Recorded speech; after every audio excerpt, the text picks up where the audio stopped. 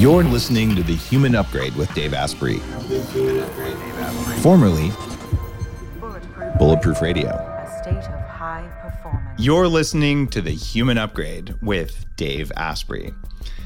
Today's episode is with a second-time guest on the show, whose name is Dr. Kelly Brogan. Kelly came on episode 635, and we talked about depression and how that works. She's a holistic women's health psychiatrist and really thinks very differently about depression than you might think. She's board certified in psychiatry, psychosomatic medicine, and integrative holistic medicine. And it's a very, very interesting character. So we could talk about depression, but that would be boring. Kelly, what do you think we should talk about today? Let's see. Pole dancing?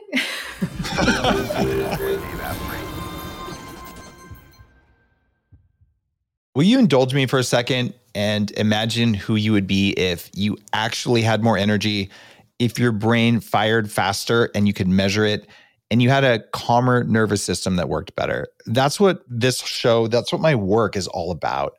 You can be that person with a few fixes that really work. In my brand new book, Smarter, Not Harder, I will teach you about the little things that make the biggest difference in your life so you can be that person.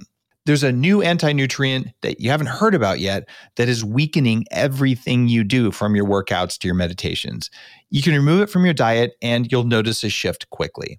Learn how to get the right amount of exercise for you in the very least amount of time, and it's way less than you think. Smarter, Not Harder is about simplicity and efficiency so you have more time to work on the things that matter to you. You can use the time to work on yourself or to help other people, but it's time that's yours that you're not using effectively right now. If you want to get your energy back like I did, you want to manage the stress so you can handle anything, maybe even drop the weight, check out Smarter, Not Harder wherever you buy books. This is stuff you haven't seen anywhere else. Smarter, Not Harder. Thank you for your support. Kelly, what do you think we should talk about today? Let's see. Pole dancing? All right. If you're not following Kelly on Instagram or on social media, was it Kelly Brogan or Kelly.Brogan? Or what do you go by? Oh, my handle? It's Kelly Brogan MD. Yeah, Kelly Brogan MD. I knew there was something on there. You've been stirring up a lot of shit lately. That's what I do. Let's talk about the masculine and the feminine. What do you think? Yeah, well, I got to the point where I recognized that it was not going to come from the outside in through relationships. And after I ended my second marriage, I got down to the business of healing that inner polarity. And it took me to some pretty interesting places. Not like I am healed. It's a journey. It's unending, probably. But yeah, so I've become really interested in polarity dynamics. And you can call it whatever you want: yin yang, dom sub, penetrative, receptive. But it's these the ways in which we imagine there are irreconcilable forces that come together in complementarity to create something larger, than the parts. I make it a practice when something doesn't work out the way that I expect, to just go in and say, all right, how do we deconstruct it? How do we figure this out? It sounds like you went through something similar. That's good. You're a psychiatrist. I would hope that you would do that. What did you believe about polarity before you went through this recent upgrade? And you've been very upfront on this on Instagram about this. But what was your position on the masculine and the feminine before you had this recent change? I think it was more about the role that a man would play in my life, right? Like, I imagined that it was a partner's job to make me feel safe. And there are all sorts of, polarity teachings out there that would validate that and support that perspective. And so I found all of those. I said, you see, it's your job. And of course, when we don't have that inner safety cultivated, we choose partners by virtue of the fact that we're not safe with ourselves. Our compass is sort of, askew, if you will. And we end up choosing partners who are going to invite us into the process of finding that safety within. So, after my breakup, I began the process of it. I mean, it's like the worst news, right? All we want to hear as women is that there are good men out there who are going to show up, fully baked, and they're going to know exactly how to, hold space and be that strong, confident, like unflappable presence. And the uncomfortable, inconvenient, and frankly annoying truth is that until and if that inner masculine is cultivated and matured, is the language I like, there's no way I could even discern who that is. And all I would ever choose is a trauma bond relationship. Like all I would ever choose is the familiar field of my, abusive upbringing, so to speak. And so the process of coming into, honestly, the very mundane, small ways that I can access safety in my nervous system, in my body on a daily basis, whether it's literally as I'm talking to you, being just a little bit aware of the air coming in my nostrils, my back against the chair, my foot on the ground, and just taking like a quick glance once in a while around the room to orient to the here and now. I mean, these simple practices are the bedrock of what I have come to really explore as my responsibility to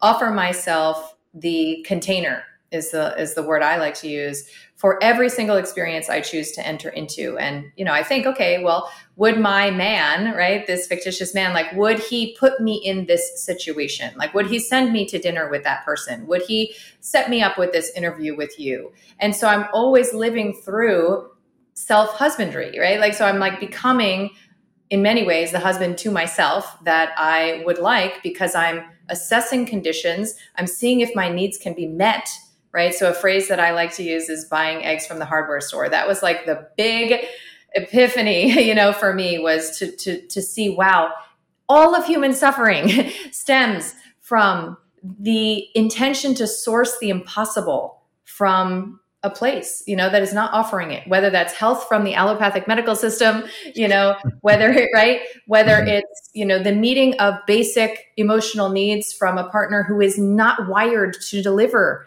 on that promise, right? But we do this, we get in these kinks where we just want it to be different.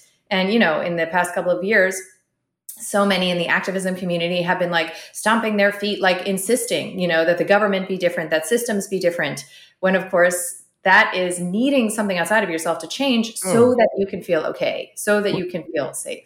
We all know that complaining always changes other people's behavior, right? Right, exactly. But it's addictive, right? You get into this habit of victim consciousness, and then you collect people around you who fetishize it with you, right? So you're colluding, constantly recruiting that support against the enemy, and it becomes this like obsessive, erotic caress of the enemy, where you're so fixated on that which you say you hate, needing it to do different, needing it to change. And this becomes really the dynamic in so many dysfunctional relationships, where you stay and you stay and you stay, when the evidence was probably there from week 2 that your basic needs were, there was a conflict around your basic needs. And that's called incompatibility.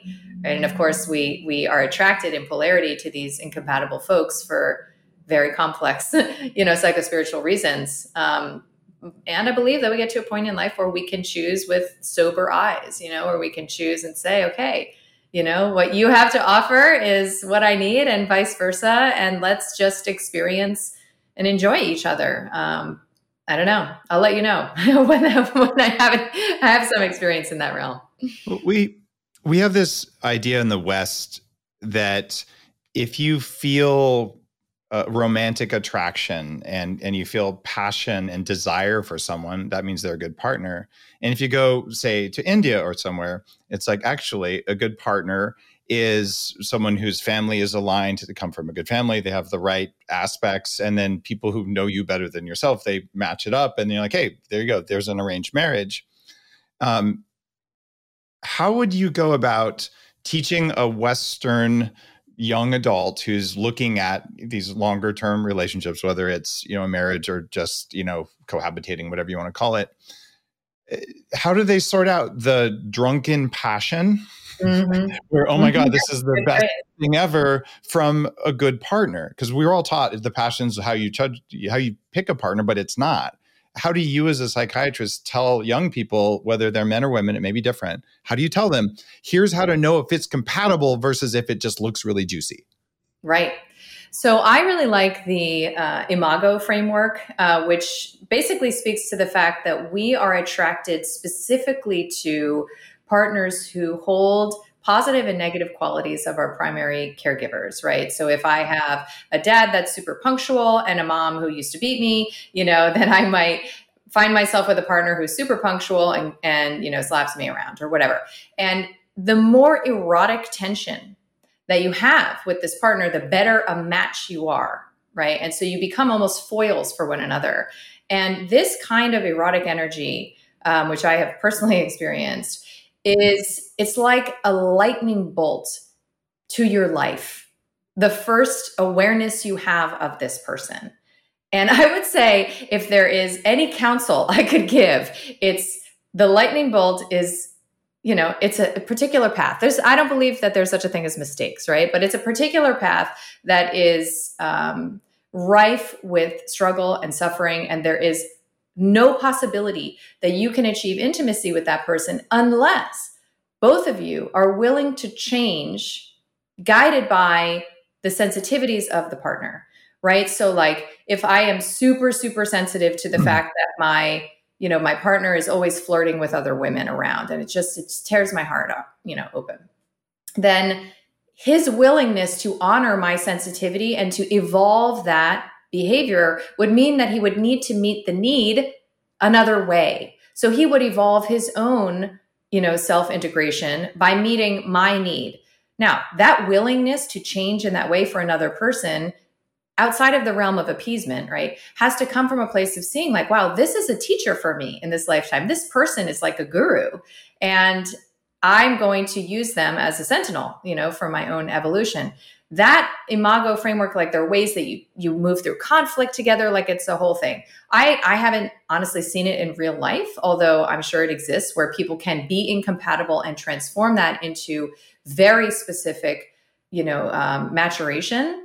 But for the most part, there is like you said, like there is a sober self-possession that can accompany the early interactions with somebody so that you can feel literally in your body, you can start to feel the beginnings of those no's, right? So the beginnings of, I don't like that, or that didn't work for me. And you can almost like keep a list, right? You can keep your little red flag list so that as you're focused on all of the incredible traits that this person has, you're in what psychologists call the mixed object of, the sort of thought process of holding all of their qualities and perceiving all of their qualities without focusing simply on the ones that fit a narrative of, projection and idealization, which of course on the other end comes to bite you. And the signs are resentment and disappointment.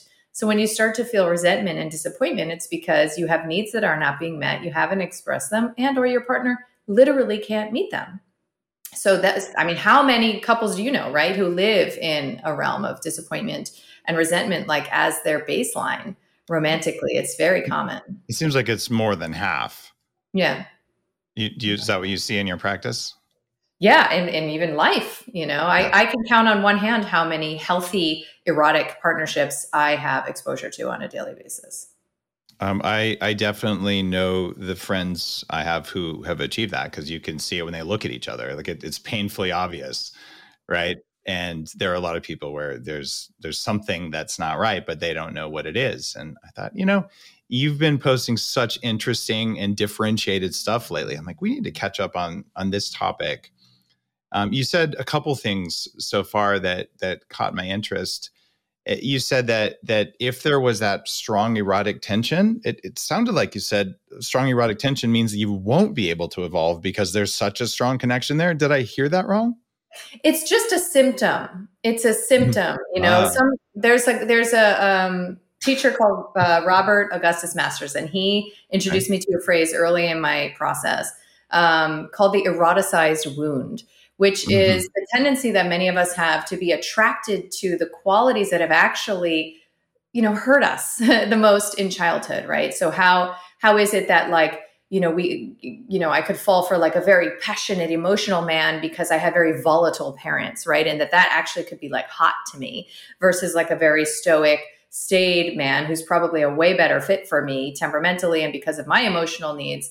Like I wouldn't choose that because I would say, oh, that's boring, right? So before we have integrated and met these parts that we're projecting onto our partners, we often find boring that which would be a healthy match. And so we are specifically attracted to that which is going to bring to the surface, these wounds. And that's why these relationships, save for frank abuse, are extraordinary crucibles for change and evolution. I mean, the ways that everyone can see it. I have a public platform, and the ways that I've grown in the past and changed in the past 8 years have been largely because of the challenges that I experienced in and through, my relationship.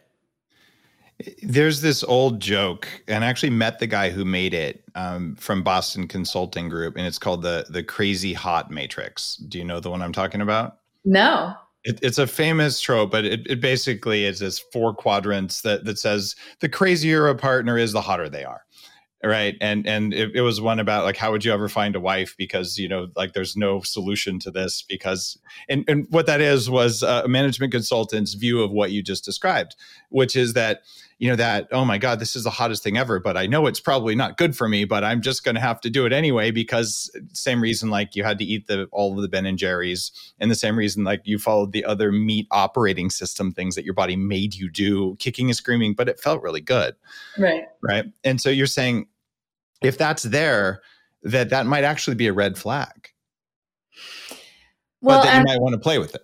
Yeah, exactly. Can you consciously play with it? Because, if you followed, I'm a huge David Data fan. And if you followed his work, then you know how he talks about the dark side, right? And how essential it is.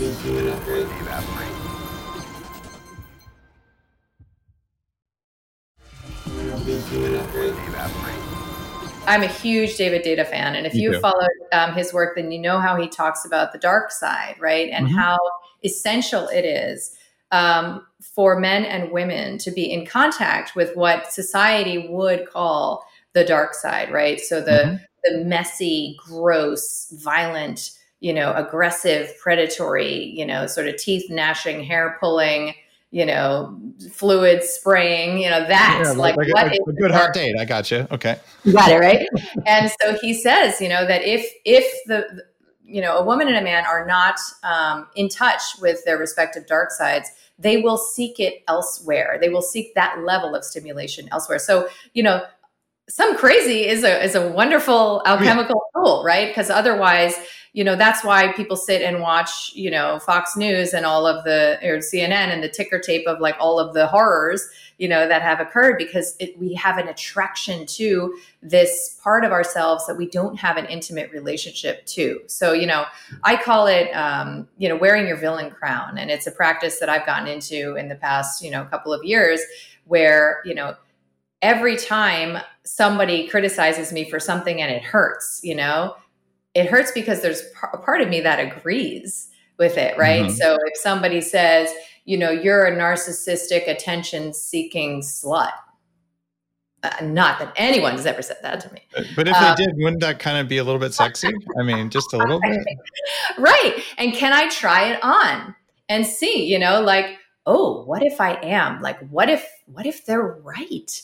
Right? Because then I'll meet the part of me that agrees with them. And it may be that I try something on and it like just doesn't do anything. It doesn't matter here or there. And that's probably because there isn't a part of me that's holding that secret belief. So the ways in which I can hold myself when others see me as bad and wrong is how I grow the fortitude to develop intimacy with the parts of myself I would otherwise be ashamed of, the inclinations. I mean, that's what BDSM is, right? The whole kink world is like attraction to that which is taboo, right? This is like a huge domain of human sexuality, to simply acknowledge that there are things we are not supposed to be because we were enculturated around good girl and good boy. And we hid all of these, and it's different for a lot of us, but there's some archetypal elements. We hid all of these other dimensions that would have garnered rejection or abandonment or punishment. And so how do you bring those out and hold them So you recognize that you're this circus, right? Like you have all of these different parts. And I will tell you, it's become clear to me that one of the major reasons I went into psychiatry is because I have a huge crazy part of me, right? Like, and the crazy part of me is probably still afraid, that I could lose it and get locked up forever, right? So look at what I did. I created an entire professional, sort of sanction where I never had to interact with that part. Because if I'm on this side of the desk, I'm the not crazy one, right? Obviously, I'm the not crazy one. But how am I actually the crazy one, right? Afraid of those who are like more, potentially wildly expressed. So when you get into this practice, obviously it's called like shadow work. You sort of, as you get through the first couple of like experiences of it, it becomes kind of like funny, like, yeah, oh yeah, I do that. I do that too. Yeah, I'm also that. And these hidden motives that we have for, why am I even showing up on this podcast to talk to you? Is it to like help the people, right? Is it to like gain your approval? Is it to like grow my career and my, exposure? It's good. It's a good practice for me to have like, a degree of inquiry into that, because otherwise. Do you know the answer? Yeah. I mean, I think on the surface, right, like as an activist and as somebody who is like very identified with like spreading the good word, I have signed up to basically say yes to most people who ask me to speak on their platform, just so that I can reach more people. But the truth is that there are some people that I make more time for, and it has to do with their power. Right. And so I like to be in the field of people I experience as powerful, whatever that means to me on a given day. And then there's also a part of me that's like, wow, you still want to talk to me. Right. Like, because I have experienced, so much marginalization for many different topics, that I've chosen to express myself on. I can't even get a book deal anymore. Literally. I was at like $1 million advance, New York Times bestseller, and I literally cannot get a book deal. So I was in my angry bitch activist mode like years ago. I probably started 10, 15 years ago and ran my mouth about, the CDC and, pharma and all these things, published a book with an exploding pill on the cover. Like that was very like 2014 to like, let's say 2017. And then I really kind of was like bored of that, right? As you get, right? It's like, no, daddy, no, mommy, stop doing that, right? And everybody kind of got the point. And I published a bunch of papers. And then I thought, wow, this is what a fun game is to like play in their sandbox. And that's when I started like publishing all these papers. So I published a bunch of case studies, a case series, and then I even published an IRB randomized placebo-controlled trial on my program, Vital Mind Reset for depression. And I was like, this is fun. It was like a sport for me, like kind of like playing the game with them, so to speak. And, then when everything sort of went down in 2020, I was one of the first people to run my mouth about germ theory and, the beliefs that I had come to around infection and contagion, and that I didn't think this was about what we are being told it was about. And, that got sort of picked up, and I got like sucked right back into that, angry bitch activist mode. Like, let me tell the people the truth. And if they don't hear it from me, they might perish, like whatever it is, that my responsibility to like caretake the masses, which is, is something I talk a lot about in the shadow of activism, is like this idea that people can't help themselves or save themselves without my good word or whatever. And, so then I spent a lot of 2020 in that space. And it put me on the disinformation dozen list, but I wasn't even, that vocal, right? Because I was like much more interested in, honestly, I started doing deeper shadow work at that point. I started to see, okay, so I feel there's a totalitarian takeover happening. Like, I don't like that. And so I'm like judging that, right? So if I'm in a practice of like, investigating and interrogating myself for that which I judge, then how in my life was I acting like a totalitarian dictator who knows better than other people what's best for them? And I surveyed my life and I made a lot of changes, from little things like telling my kids to clean their room, all the way to the way I ran my business. And I re-recorded all the videos in my program from like a different energy. So I was really focused on like this is a spiritual war, and the way out is not demanding that they change, right? So like, what is the way out? So I really was not even super interested in, debating a lot about, the interventions and mandates. Somehow I still ended up on that list. And I think it's probably because, somebody really liked the way my lipstick looked or something, like it was like so random.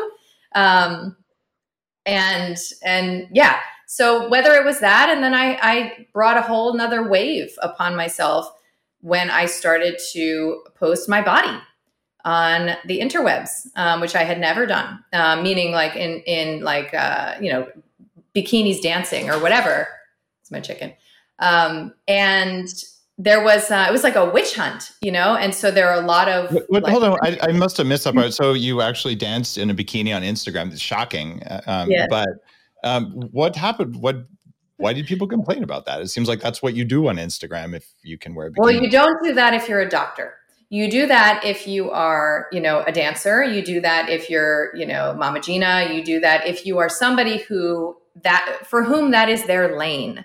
But socioculturally, we have a lot of trouble when people try to ride different lanes. Then it was my own inner shame and my own inner judgment that was being reflected back to me, because it was a very, it was several months of like, it was really difficult, like the criticism that I'm harming people, that I'm damaging people, that I am supporting the porn industry. And, dance is is one of my passions. And it's so joyful to me to like learn or make up a choreography, put on a cute outfit and pick a song and like create the video and whatever. The whole thing was like a creative expression for me. But I also knew that it was like desecrating my sexuality, and that people were way more comfortable when I just talked about health and whether or not, how many servings of, this to have and how bad gluten is, and, just stick to what I was doing. And I think it's because change, like literally change. And I don't know if you've experienced this or even if it's different for men and women, but that we have coupled change with admitting that you were bad and wrong before,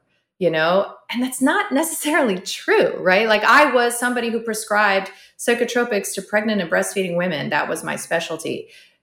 If I see that woman as bad and wrong, then I'm rejecting a part of myself that I'm then going to judge on the outside instead, right? So I am still that woman, right? And I'm also many other kinds, of woman, and I have changed. And it doesn't mean that I was wrong before, because the experience, even somatically, of being wrong and bad is so intense for most of us that we would rather just stay the same and be really right about all of the ways, that we are living our life. And ultimately that keeps us kind of stuck in a victim realm where we end up being right about how wronged we are, because the things we don't like about our life, our relationships, our illnesses, become our victim stories. Like, oh, I'm so wronged in all of these ways, but at least I'm right about it. At least I'm on the side of right.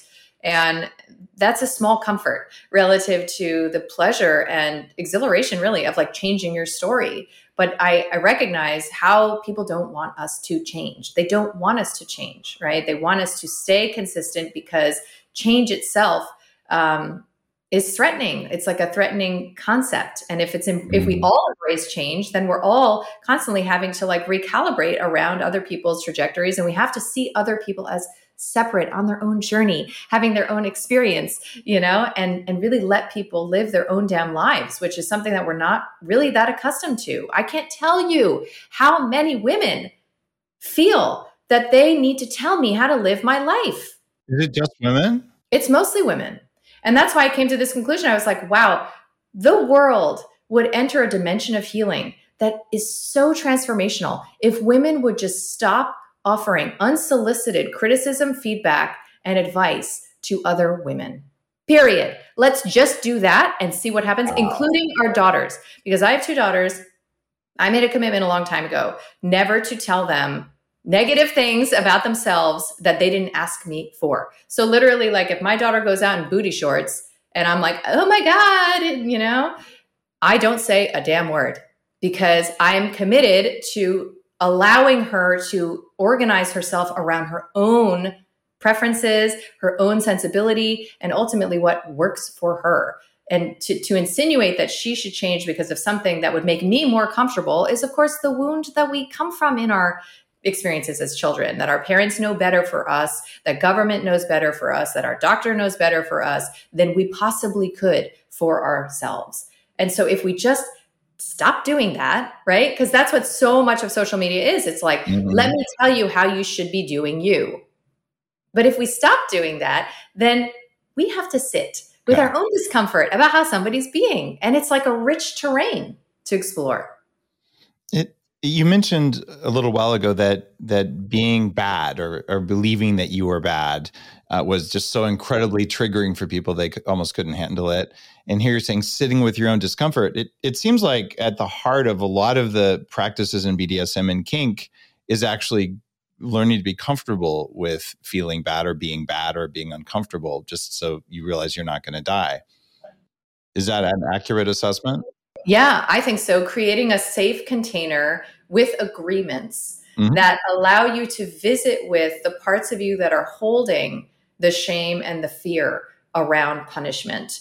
That is why, actually I'm right now with a researcher friend of mine writing up a blog post on the scientific research supportive of BDSM as a trauma intervention, because it must speak to creating safety where formerly there was not, right? It's like for so-called alcoholics who go to AA, they have an experience in the AA meeting of belonging. They have an experience of safe, organized human interaction. And for the most part, those of us who are attracted to substances and alcohol, we don't feel safe in human interaction. So how can that be created and structured so that you can start to unwind that and meet the gem in the cave? Because there's always some gift that is lying behind your shame wall. I mean, every single time there is like a part of your self-expression, there is a dimension of your child self that wants to come forth with play and, creativity. And you're not going to access that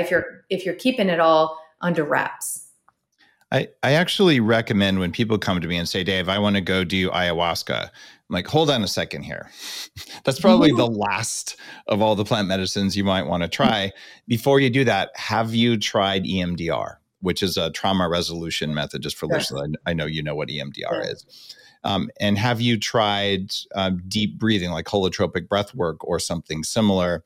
Have you tried tantric sex? Have you tried BDSM? And after that, you get into the legal things like ketamine that are relatively safe and well understood before you, and then MDMA, and then mushrooms, and then LSD. And then maybe if you still need to do it, you find a really powerful shaman. But a lot of people don't put eroticism, whether it's tantric practice or kink practice, into the realm of psychotropic healing things. But that's what they are from everything that I can understand about them. Totally. I mean, there's a psychiatrist who wrote a book called Fear of Life, and his name is Alexander Lowen. And I really love this book because he framed for me the origins of sexual shame. And we think like, okay, I don't have sexual shame. I have a healthy sex life, whatever.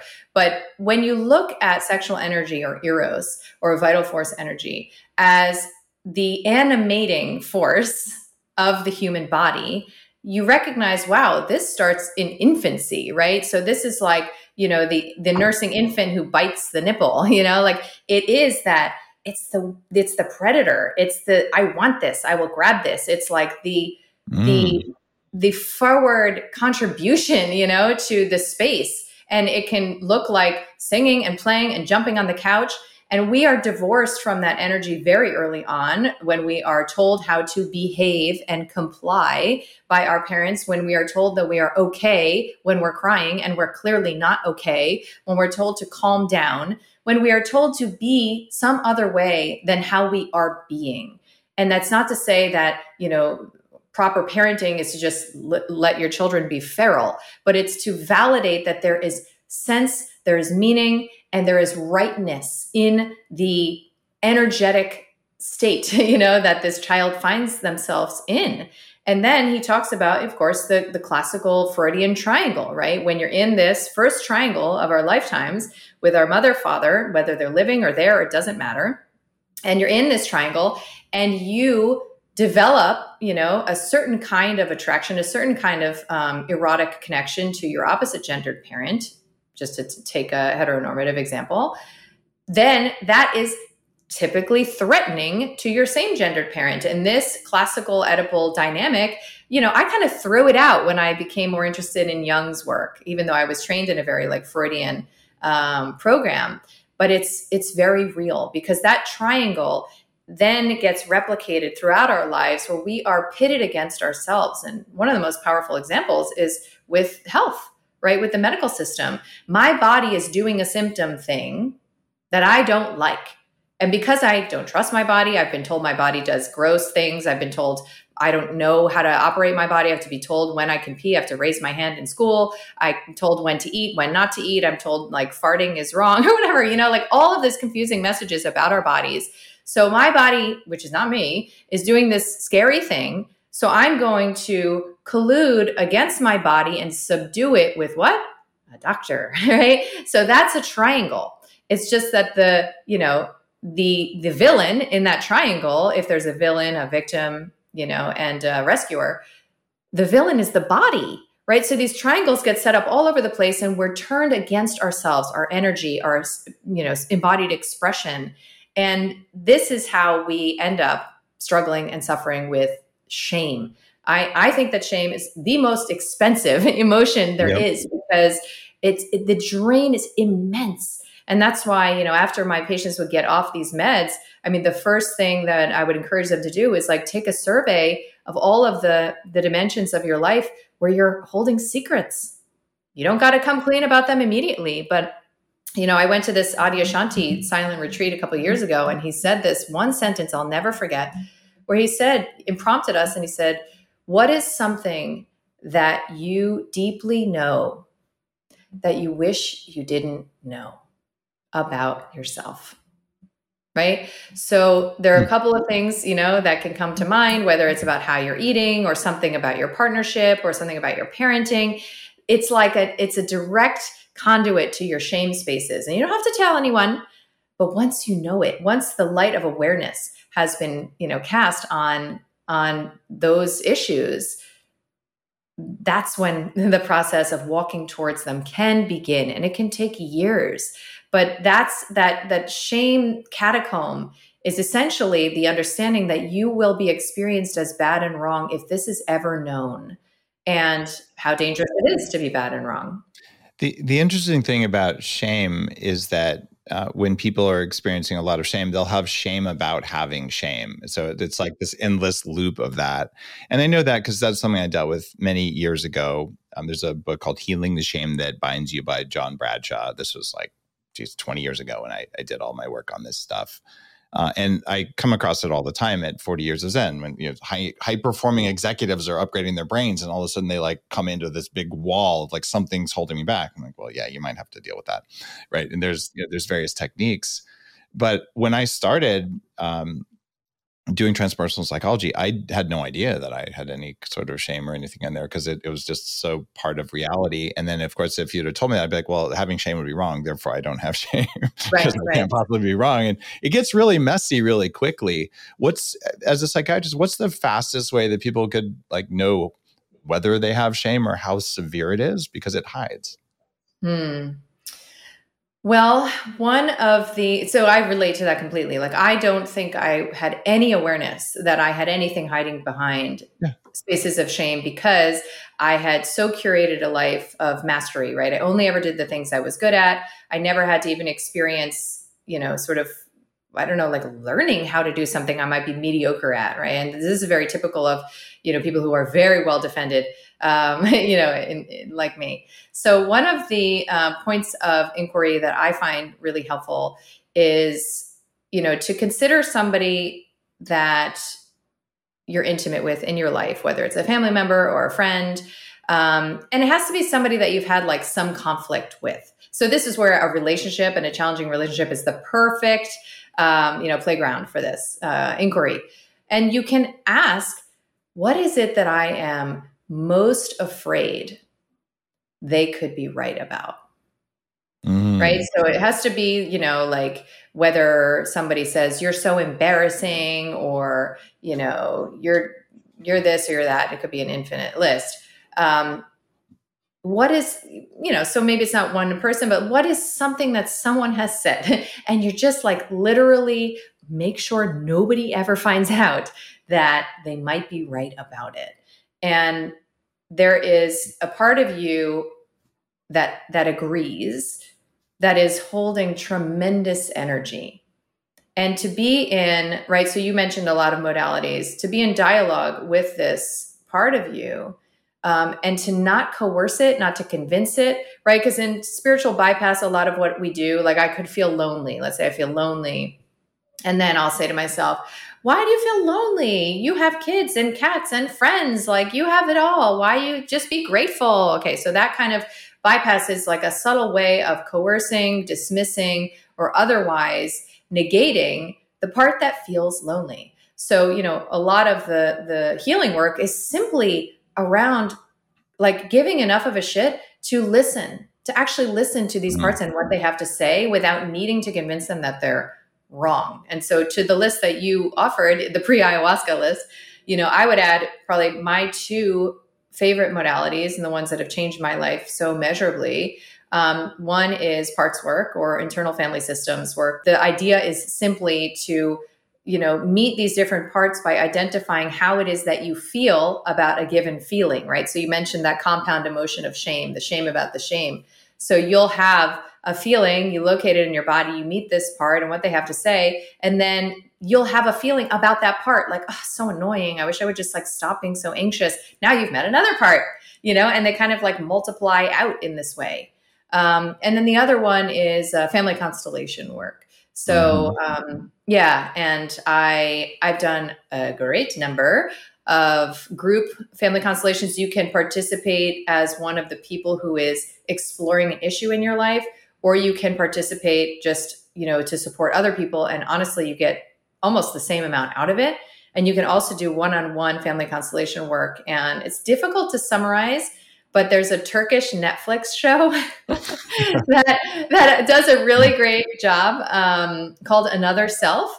And it's actually also depicted on, God, I don't remember, it's like Love, Sex, and Goop or something. It's like this another Netflix show, because it's in the zeitgeist, that people are recognizing that we hold unfinished business, from our motherline, fatherline, and that these patterns in our family of origin, especially around excluded family members, miscarriages, abortions, these elements of our family system that are not being accounted for in our consciousness, can actually be responsible for these patterns that we get stuck in, especially if you feel like, God, I've done all the things and I'm still attracting this kind of partner, or I'm still in debt, or I'm still struggling with, this substance. It's probably one of the first stops that I would recommend is actually family constellation. So you sort of organize what isn't yours and you get back in your position. What powerful knowledge to share with people. Thank you. If I'd have known what you just shared when I was, in my 20s, it would have been a lot easier, because I remember the first time I was working with a psychologist, and I basically I understood anger as an emotion pretty well. And she said, "Well, you're feeling something. What is this?" I said, "Yeah, I'm actually feeling pissed off. This whole thing is dumb." And she said, "Well, do you feel something in your body?" I said, "Yeah, there's a weird feeling in my stomach." She's like, "There's a name for it." And I said, "What is it?" She said, "It's fear." And I looked at her and I said, "Oh, it can't be fear because there's nothing to be afraid of." Spiritual bypassing right there. And it's when you use your brain to try to think yourself out of an emotion. And her answer to me was, fear is an emotion. It doesn't have to be logical. And I was like, oh my God, mind blown. Like, where is all this crap coming from? It's coming from in the body. Yes. And when that reflects up into your relationships, right? You talked about at the very beginning of our interview, you talked about women healing their inner masculine so that they can show up differently in relationships. Does the inner masculine live in the body, or does it live in the soul, or in the heart, or the emotions, or this, like, I don't know, the fifth dimension? Like, where is that thing? That's a great question. And I can so relate.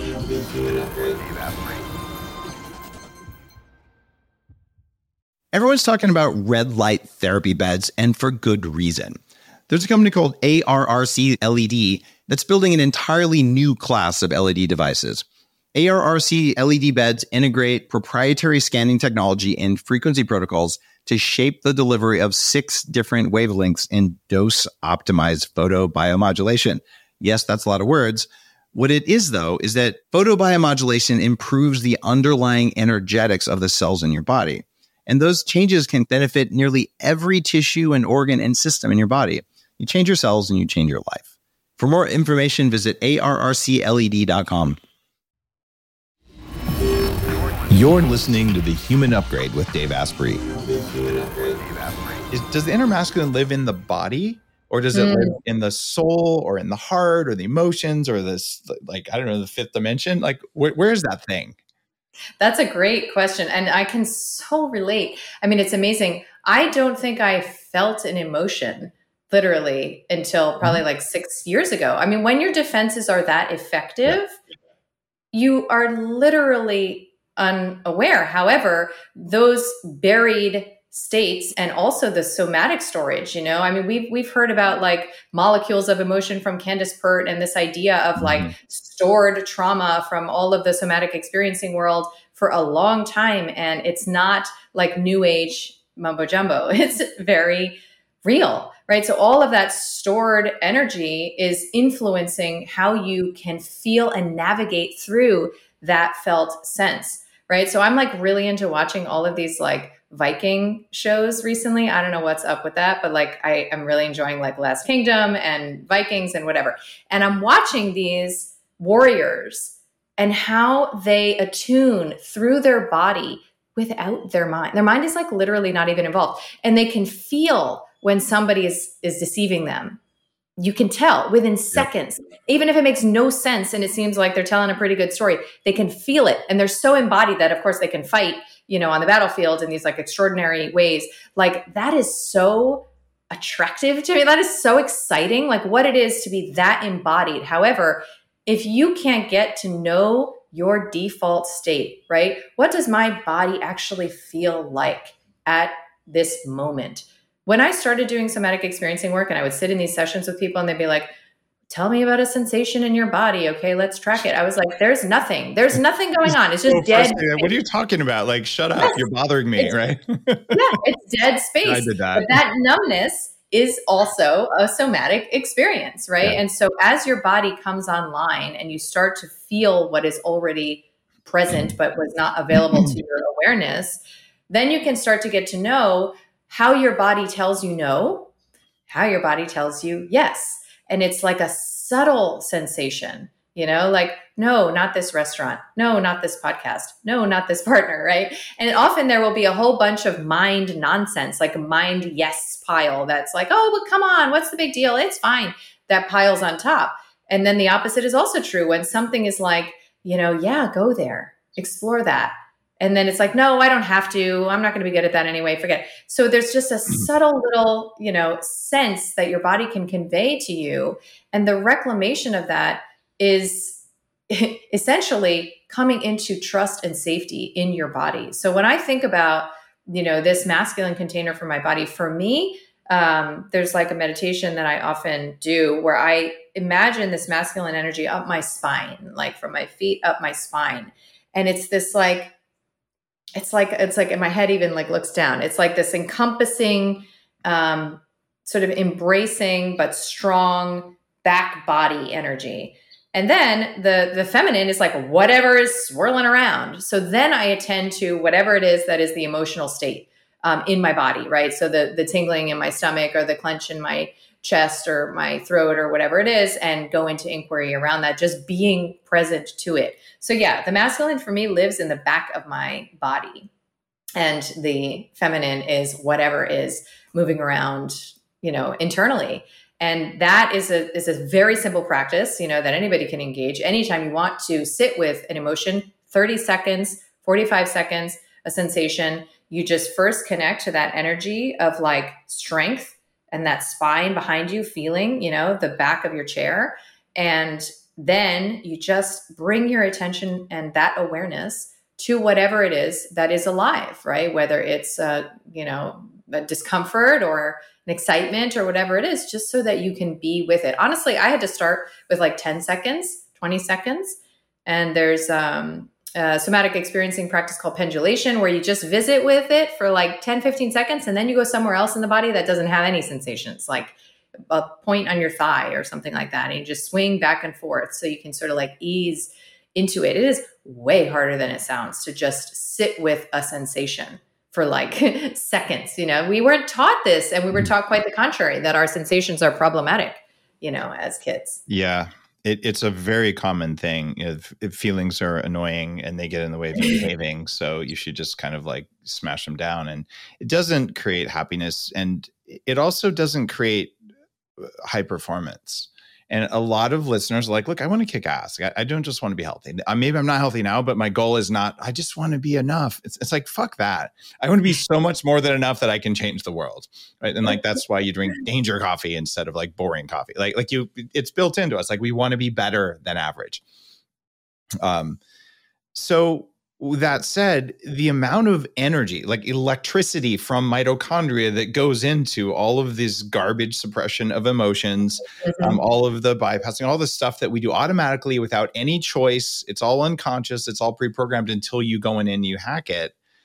It's a large percentage of your energy in your brain every day. And that's why you aren't doing all the things you wanted to do or experience all the things you want to experience, because you are throwing away stuff on useless either notifications, like being anxious all the time because everything in the environment's triggering you and you don't know why and you think it's you. And well, maybe you could work on, having less bullets in your gun to be triggered, right?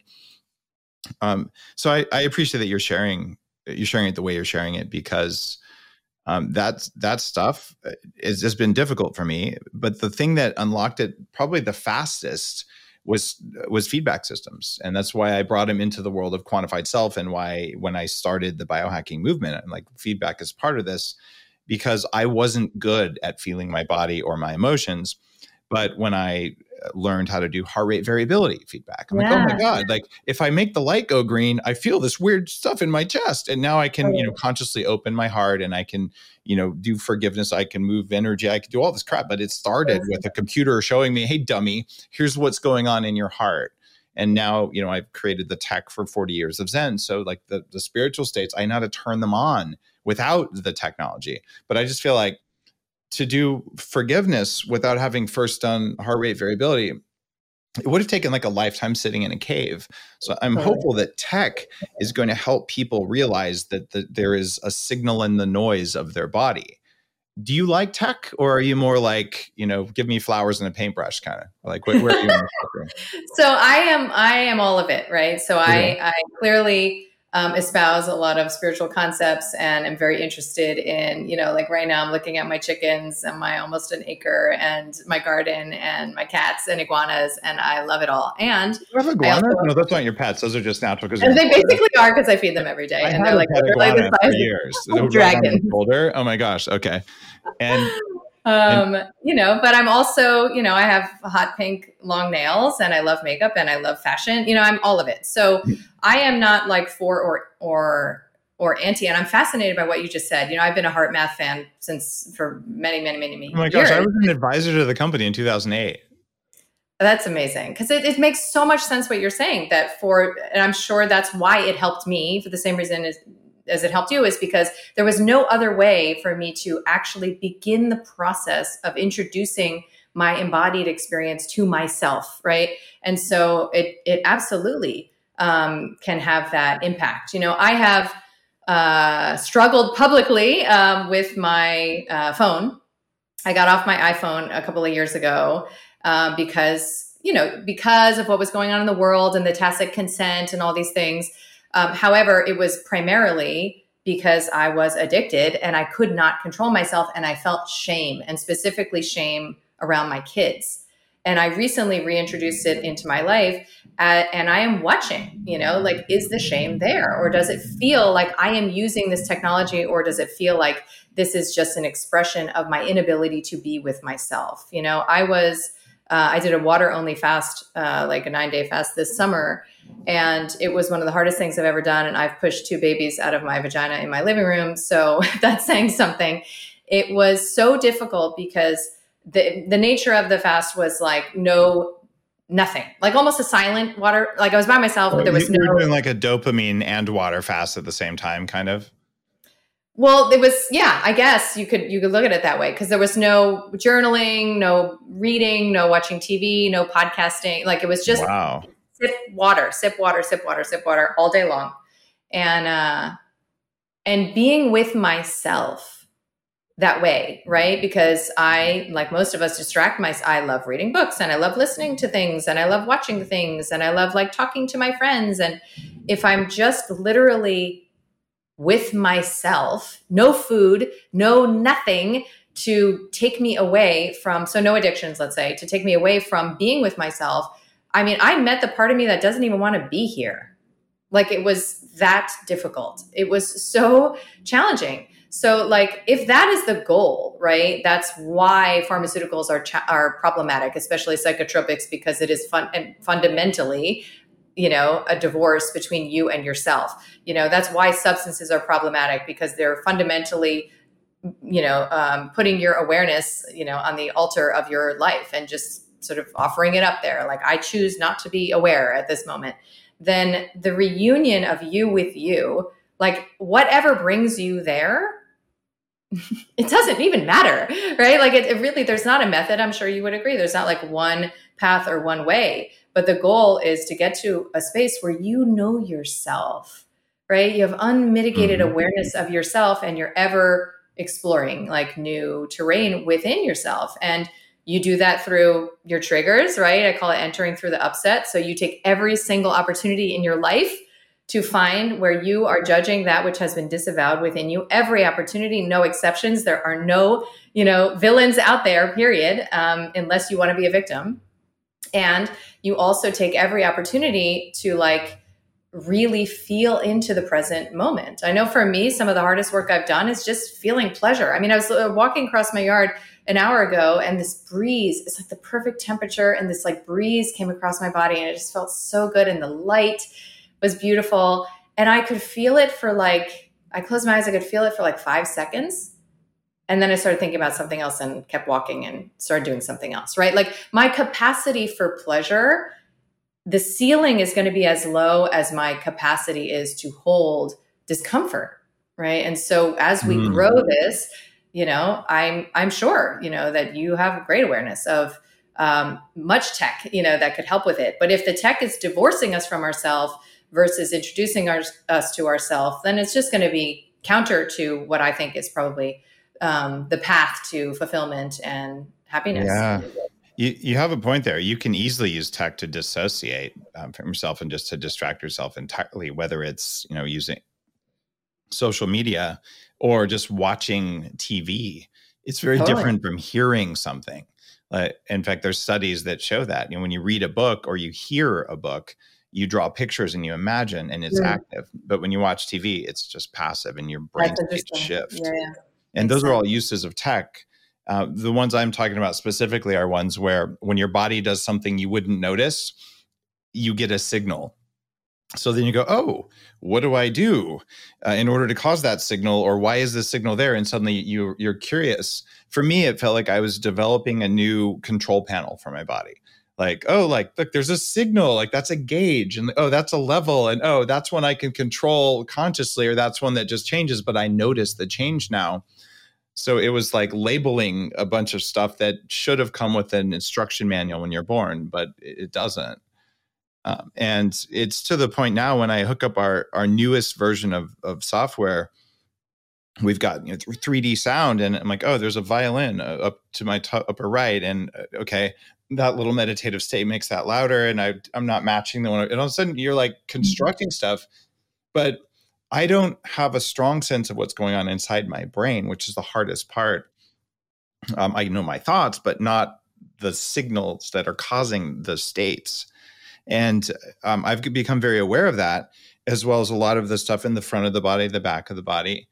And it's to the point where through a forgiveness and a gratitude practice, I was at an event the other day, and I hugged someone who was just moving in from a very masculine role to a more feminine role. And she stopped. She goes, "What did you just do?" I said, I just hugged you. I'm like, "Oh no, like, what did I just do?" And she's like, "No, give me another hug." She's like, "You're doing something different." And I was doing a heart opening thing that I do when I hug people, right? But she picked it up and was like, "Can you teach me how to do that? What is that?" And I was like, okay, I'm feeling a little validated because something I'm doing is working, but I had unconsciously started doing it.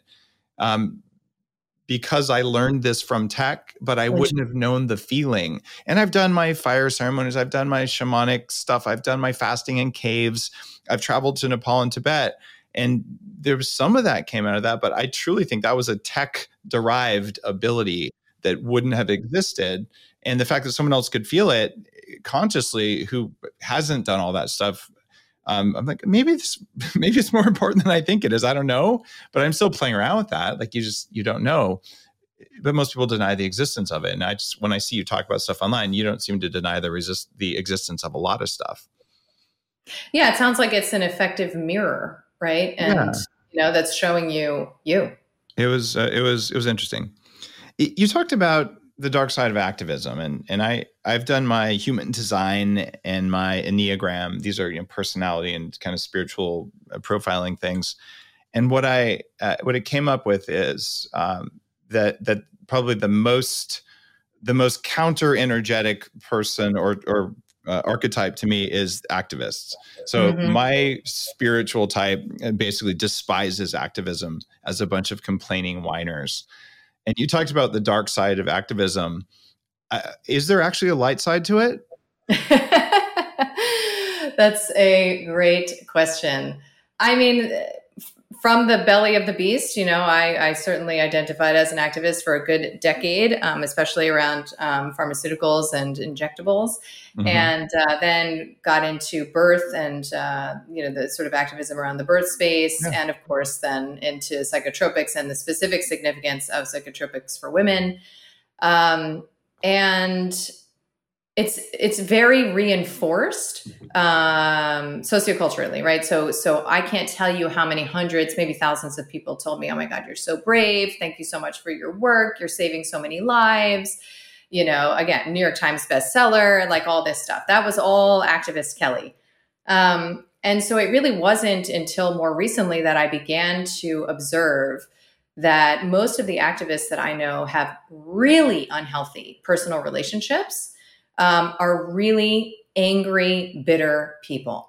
So I started to see like, oh, wow. So if we're going to be the change, are we being that change, or are we so in the erotic caress of the enemy? Are we so preoccupied with like monitoring every move of, what it is that the enemy is doing? And this enemy is a shifting, target, that we don't even know how to prioritize, like creating the life experience that might be on the other side of the victory, right? So most activists, I don't know if I can generalize, I think I can, don't spend a lot of time envisioning the world that they want to live in, right? They couldn't even do that, right? Because that involves like a pleasure capacity and a creative, imaginative capacity that is not part of their skill set. You'd have to stop being a victim, right? Exactly. And so that's where I was going. And then what I really came to understand is that the rescuer, right? The rescuer role. The rescuer says, I must help because I can and because you would benefit from my help, right? Seems benign enough, right? Of course, that's philanthropy, that's altruism. But the rescuer is one of the three positions on the Karpman victim triangle, right? And so the rescuer is the most insidious because unlike the victim who says, poor me, this is no fair, and the villain who says, I'm going to get you for doing this to me, the rescuer is reifying the victim's powerlessness, right? Yes. So I always, if I give my girlfriend who's broke, if I pay her rent, I am implying that she cannot figure this out herself and that she needs me and I'm just going to step in and deal with it. So I am reifying her victimhood. And I'm also putting myself in this inflated position of power that wouldn't otherwise exist if we were all sovereign, right? If we were all doing our own thing. So yes, it is victim consciousness. And one of the big ticket items that I chose to explore was self-serving selfishness, and what it is to recognize that literally nothing that we do is for anyone else. right? So how would your activism change if 100% of what you're doing as an activist is for your damn self? Not one word out of your mouth is actually helping, like in service of helping somebody else, right? So if it's all for me, and whatever it is that I'm getting out of it, which would be good if I had some insight into that, right? It'd be good if I explored that. It'd be good if I knew, like we were saying about why do I come on your podcast, right? It'd be good if I knew what I am getting out of being, you know, an anti-pharma activist or whatever, because then I'm no longer in the illusion that I'm doing it for the people, because there's no such thing. We're always meeting our needs directly or covertly. And this is a major covert sourcing. And I always say, like, the way you know that, I teach my daughters this, the way you know that what you're doing is not for someone else, not out of the kindness of your heart, is if you do something that's uncomfortable for you and they don't appreciate it. If they don't appreciate it and there's no gratitude in exchange, that covert expectation, then you will immediately know, because why? You will feel resentment, right? So like the ongoing dynamic for most activists is like, you know, after all I've done for you, you know, to their family and their children, and like, look, I'm doing this for you. I'm doing this for the world. And they're like, I don't want you to do that like that. I don't appreciate it. I don't even want you to be like in that role. And then there's bitterness and resentment on both parts. And it becomes very, you know, a very good example of Nietzsche's quote, you know, of becoming the monster that you're fighting, you know, and that's what I saw over and over and over again, that these people who are at the helm of activism are scared shitless. They're super terrified.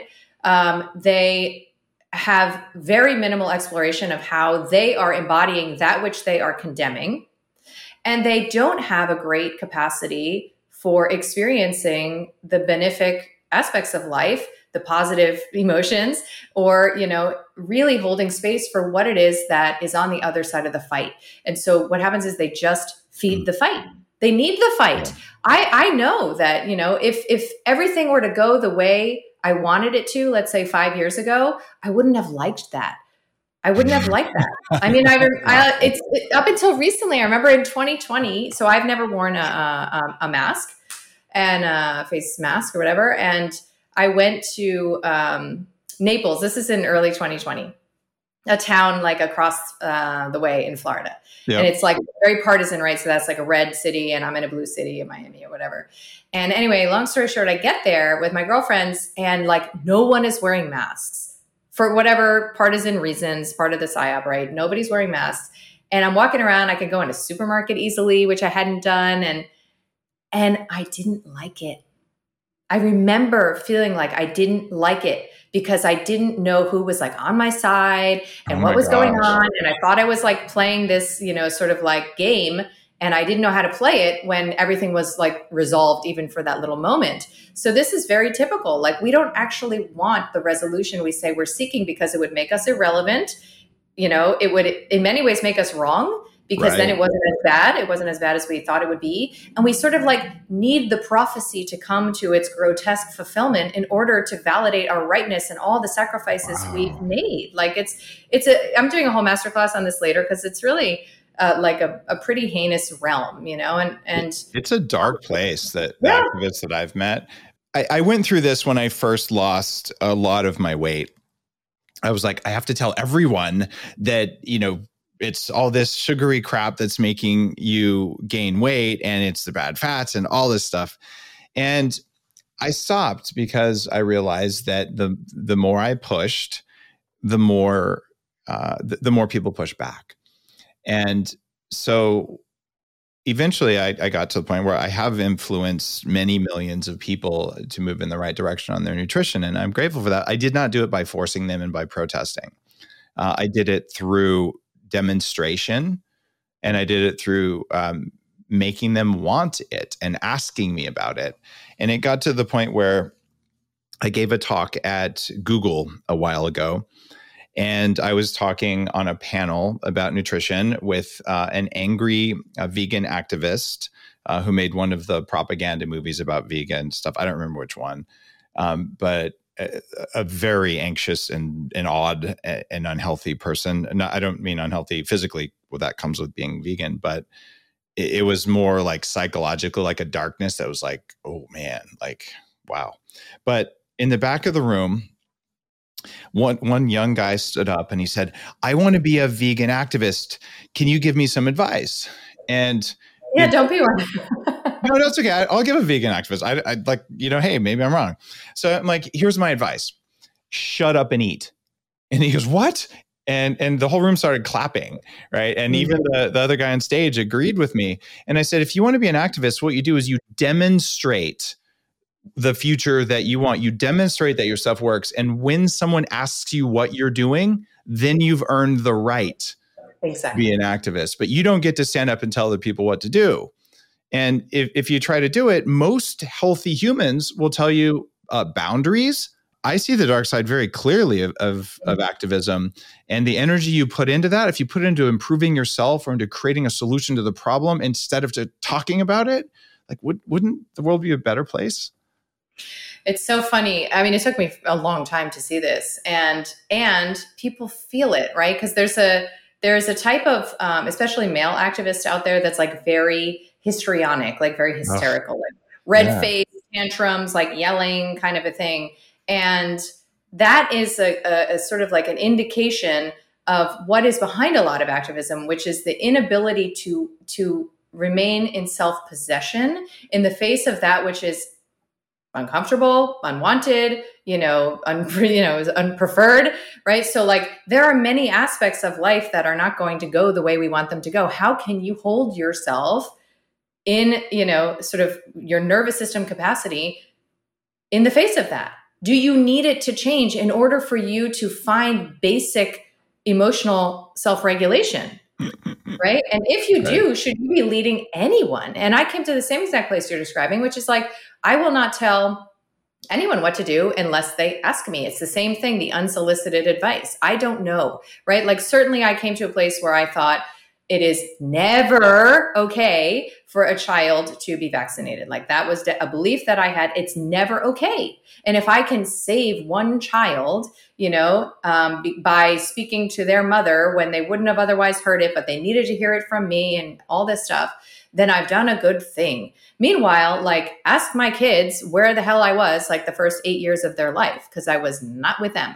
Right? Because I was so preoccupied, workaholic, obsessed with my activism and saving this anonymous child that literally my own kids, were in many ways, like they didn't have my present energy. And the truth is, how do I know? How can I be so sure that child's journey is supposed to look the way I think it's supposed to look, the way that is comfortable for me, because I can't tolerate, which is true to this day.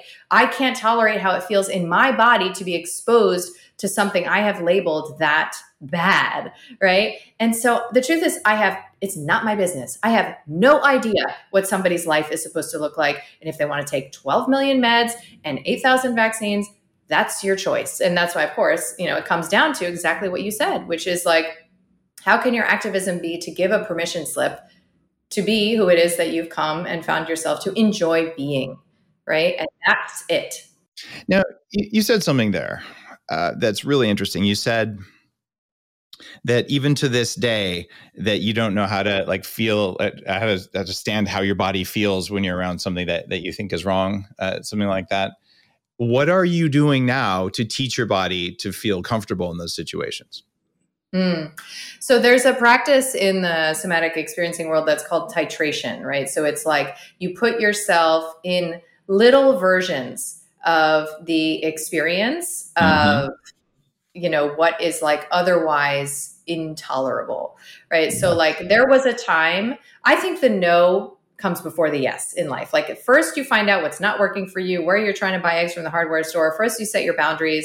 And then later, as you grow your inner resiliency, you're going to find you can be around all sorts of things that were a no to you before, right? So for example, I ended a friendship in 2020, several actually, but one because a close girlfriend of mine participated in the vaccination of her daughter, right? So her daughter was vaccinated and had otherwise, not subscribed to that, medical lifestyle. And in fact, whatever, the details don't matter. But I could so not handle that. And I felt literally like I love this girl and I could not deal. I literally couldn't emotionally hold myself through it. And so I ended the friendship. So I did not have to be around her or her daughter or her husband and have exposure to whatever came up in me being around people who make that choice. That's some serious trauma on your part. Exactly. Well, exactly. And it's what I needed. It's what I needed so that, this is also why some people need to not speak to their parents or their abusers or whatever. They need like total, firm, stark boundary so that you can find yourself. There's no way when I'm that activated and that minimally resourced that I could find myself, be with myself, hold myself, and relate to her. I'm just in a field of my own projection, right? And trauma-informed perceptions. So years later, now, I saw her recently, at a party. Like I can totally be around her. I enjoy her company. And what has changed? What has changed is that I don't need her to be different for me to choose whether or not I want to hang out with her in a given moment. And so that for me was like that's the metric, right? When I don't need something to be bad and wrong in order to exercise my power of choice. Because often when we're in victim consciousness, like we need to condemn in order to choose. But those two things can be decoupled. You can choose all the time. And somebody doesn't need to be bad and wrong. Your partner doesn't need to be bad and wrong in order for you to leave them, right? The job, the employee doesn't need to be bad and wrong in order for you to fire them. Like there's all sorts of choice that we can access when we don't need to validate our inner sense, right? Like you were saying earlier. So I have a practice now, of sort of like having micro experiences, right? So the first time I went to like a party I knew, let's say she would be at, was a micro titration into seeing, can I find safety here in myself, even though I'm around the thing that felt unsafe before? Oh, look, I can. That's cool. And so there are myriad examples of that. Another example might be like, if you're somebody who often is a appeaser or you freeze around like difficult social situations, you might just take like a little example with like a waiter or like an Uber driver or whatever. And you might say like, oh, it's actually cold in here. Can you turn down the AC, right? You might reveal something about your current state that you would otherwise suppress to keep things comfortable. You're getting a massage and, this is a creepy example, but like, their hand moves in an area that's uncomfortable and you actually say like, hey, that didn't feel good, whatever. So you bring to presence discomforts that would otherwise have been labeled as dangerous to express, but like in little ways, like little, almost inconsequential examples. And that is, how you begin to grow your capacity.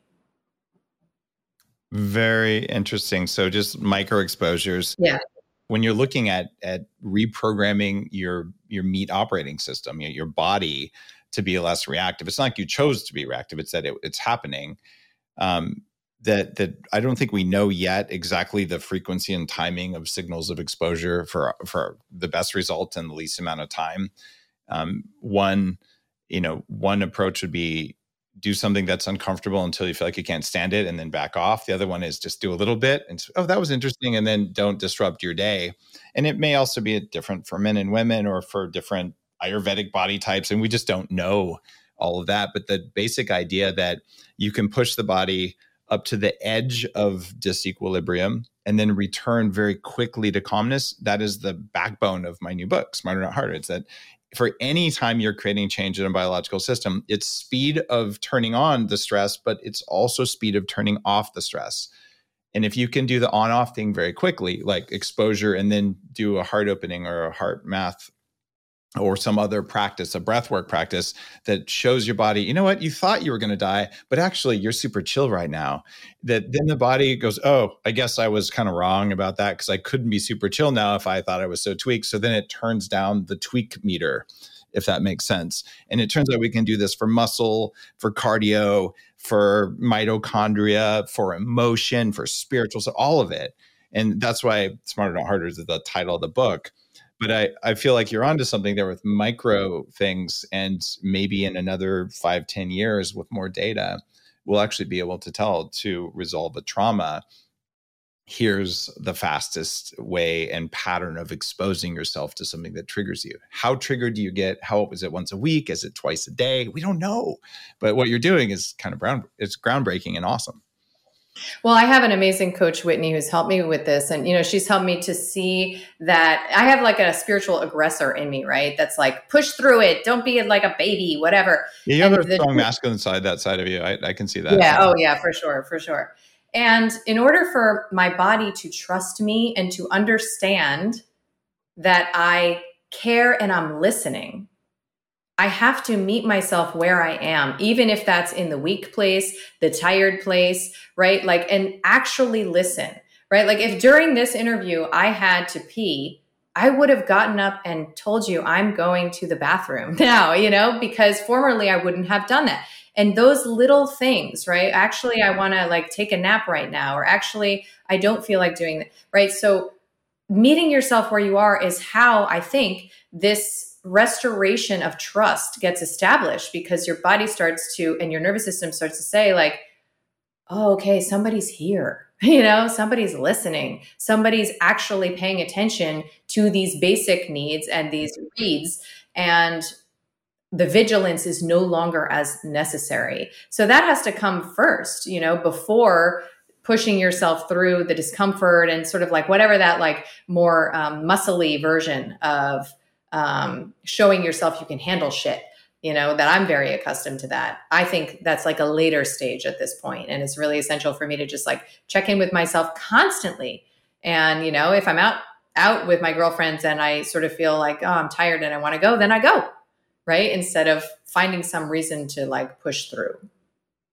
Got it. So that's more self-kindness, self-care, and learning to have that as a practice. That was a very hard one for me. And because I'm lazy, in the most beneficial way. I mean, I've done a lot of stuff. I've done so much stuff because I'm so lazy that I just do it with the least possible work so I could do more stuff. But I'm like, how do I recover faster than I'm supposed to? Because I'm so lazy. Like I didn't want to spend the work it takes to be kind to myself. I was just going to automate the kindness to myself. So I'm still working on that, but I'm making progress. So I can do a turbo recovery. That's an act of kindness to myself versus a long, slow recovery.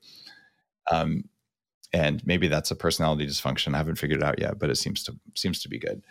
But that practice, I wouldn't give myself permission to that. That's why, I burned myself out in my 20s. I made tons of money and had a great career and all this stuff, but it didn't come with happiness. So I'm with you there. Well, Kelly, I feel like I could chat with you for hours. You are evolving in a unique way and at a really, really rapid pace, and you're completely fearless, maybe because you had all that experience being a victim activist. But you're fearless online. You talk about all the hot touch point topics that are going to trigger people about activism, about feminism, about the role of masculine and addiction and depression and just all the cool stuff. So whatever you're doing is working because you have a unique view and you're just saying it the way it is without the edge that I think you used to have. It's with passion, but it's with less anger than you used to have. So congratulations on whatever the heck you're doing. This has been a super fun conversation. KellyBroganMD.com is your URL. Anything else that people should know about to find you? Anything you're working on? Thank you. Well, those words of approval feel really good to hear. I appreciate that. And so I am hundreds of episodes behind you, having launched my first podcast just 1 week ago, actually. Congratulations. Yeah, I know. I have a lot of trepidation going into this world. It feels like a high maintenance relationship, but I'm going to give it a go. It is, right? It's called Reclamation Radio. And I was thinking about the first episode as a solo that I did, which was 25 ways that I've become that which I judged. And, wow.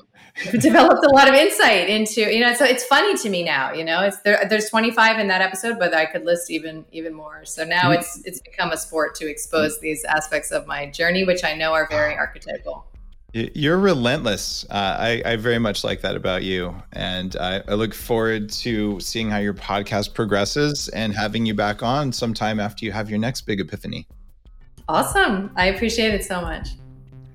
Upgrade Collective, thank you for being in our live audience today. If you're listening, please go to daveasprey.com, and there magically you could order Smarter Not Harder, or you could join the Upgrade Collective, be in the live audience who got to actually ask me questions that I could then ask of Kelly.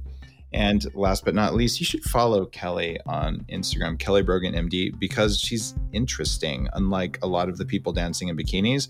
But I will say, if she's the one dancing in a bikini, it's even more interesting because she's probably saying something smart at the same time.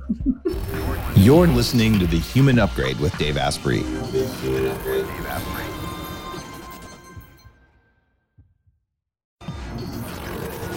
The Human Upgrade, formerly Bulletproof Radio, was created and is hosted by Dave Asprey. The information contained in this podcast is provided for informational purposes only and is not intended for the purposes of diagnosing, treating, curing, or preventing any disease. Before using any products referenced on the podcast, consult with your healthcare provider, carefully read all labels, and heed all directions and cautions that accompany the products. Information found or received through the podcast should not be used in place of a consultation or advice from a healthcare provider. If you suspect you have a medical problem or should you have any healthcare questions, please promptly call or see your healthcare provider. This podcast, including Dave Asprey and the producers, disclaim responsibility for any possible adverse effects from the use of information contained herein. Opinions of guests are their own, and this podcast does not endorse or accept responsibility for statements made by guests. This podcast does not make any representations or warranties about guest qualifications or credibility. This podcast may contain paid endorsements and advertisements for products or services. Individuals on this podcast may have a direct or indirect financial interest in products or services referred to herein. This podcast is owned by Bulletproof Media.